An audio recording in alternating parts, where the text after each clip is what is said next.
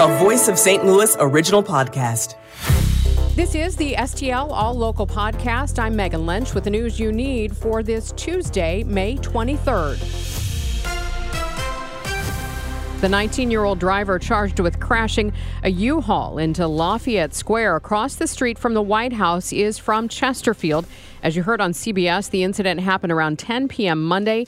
United States Park Police and United States Secret Service say 19-year-old Sai Kandula intentionally crashed in the security gates outside of Lafayette Park.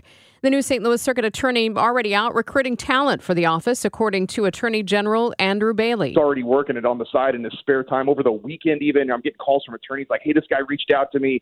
He's doing recruitment. He's asking for what systems can be put in place to ensure that the rule of law is upheld. Gabe Gore scheduled to be sworn in Monday. The St. Louis Water Department wants to impose 2 back-to-back rate hikes of 20% each, one in July, the other in January.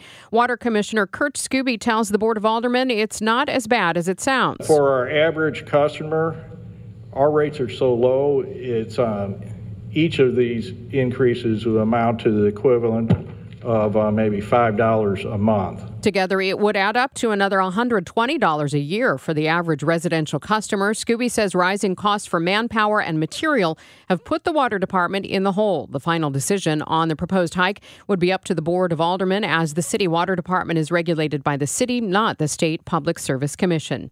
From the KMOX Business Desk, talks continue on the plan to redesign Lambert Airport's 2 terminals into one big new terminal. Airport Director Rhonda Homnebergy says it would be a career legacy after 14 years on the job, one she hopes to accomplish. The master plan was a big piece. I think over the next few months, just being able to see more about the lease negotiations and how they're going as we move forward. We'll be updating on those, and then ultimately, if we put out an RFP for full architectural design, that would be the big step. Talks continue with the airlines that fly in and out of Lambert on what sort of lease they would be willing to pay in a new and improved terminal. KMOX goes in depth. We've had a number of issues downtown. A rash of car break-ins hit the headlines over the weekend. Rams settlement money unspent. Interim St. Louis City prosecutor just taking over. But what are the top concerns for the people who actually live and work in downtown St. Louis? Joining us in studio, 14th Ward Alderman Rasheen Aldridge. He was part of a Downtown Neighborhood Association town hall last night. Thank you so much for being in studio with us today. Oh, thanks for having me. Thank you so much for having me. So I'm curious, what is the top issue that people brought to you that they say, this is impacting my life? Yeah, there's several. And like I say, thank you again for having me. It's an honor to be here, especially in the last few days of the legendary Miss Carol. But myself and Alderwoman Kara Spencer, we actually share part of downtown. So I have majority of downtown starting roughly at 9th and Washington going east. And then she takes or actually going west, and she takes the east side of it. But there's a lot of issues that I think people in the downtown area face. They're really concerned about the quality of life of staying downtown. There's a lot of crime. There's a lot of things that are taking place over the weekend, a lot of carjackings, a lot of parties that are happening from these Airbnb short-term rentals that we addressed yesterday that starts early in the day and then leads to 2, 3 o'clock in the morning, waking people up, folks walking down the street with guns just open and out with no type of restraint at all. So I think people just want to feel safe. People want to feel safe. They want to know that they can live downtown, understanding that downtown is downtown. So there's going to be a little bit more extra activity, but it don't have to be to the level of what we've seen, I would say, over these last few weeks. And it's not even the full summer yet.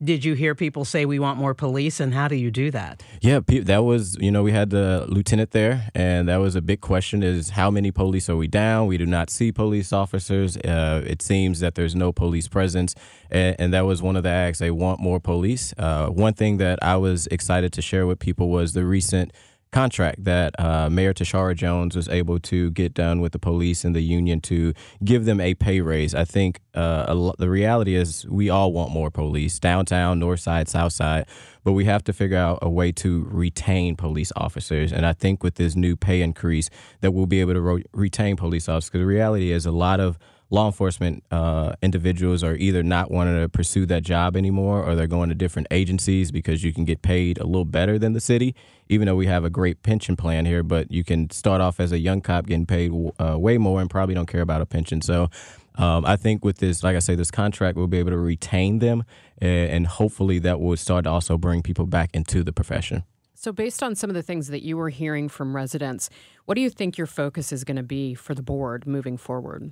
You know, I'm a new alderman, but I've been on the state level before becoming an alderman for the last 4 years, and I'm extremely excited about this new board. So we went from 28 to 14 alder people, and I would say this new board is ready to tackle the tough issues on day one. I think in the past sessions with having so many alder people, sometimes a lot of stuff got held up.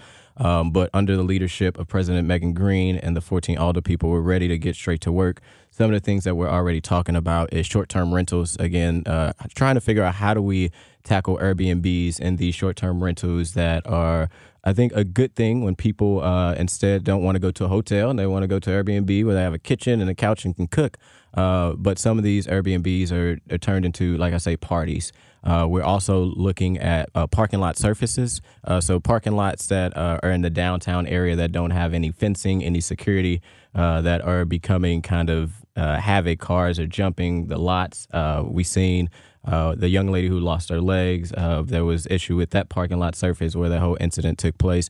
And then Alderwoman Kara Spencer has legislation, which I think is going to be historic to be able to figure out how do we address gun control. That is Alderman Rasheen Aldridge with us on KMOX. Thank you so much. Thanks for having me. I'm Megan Lynch. The STL All Local is produced by the KMOX News team. Subscribe to the All Local on the Odyssey app or wherever you get your favorite podcasts.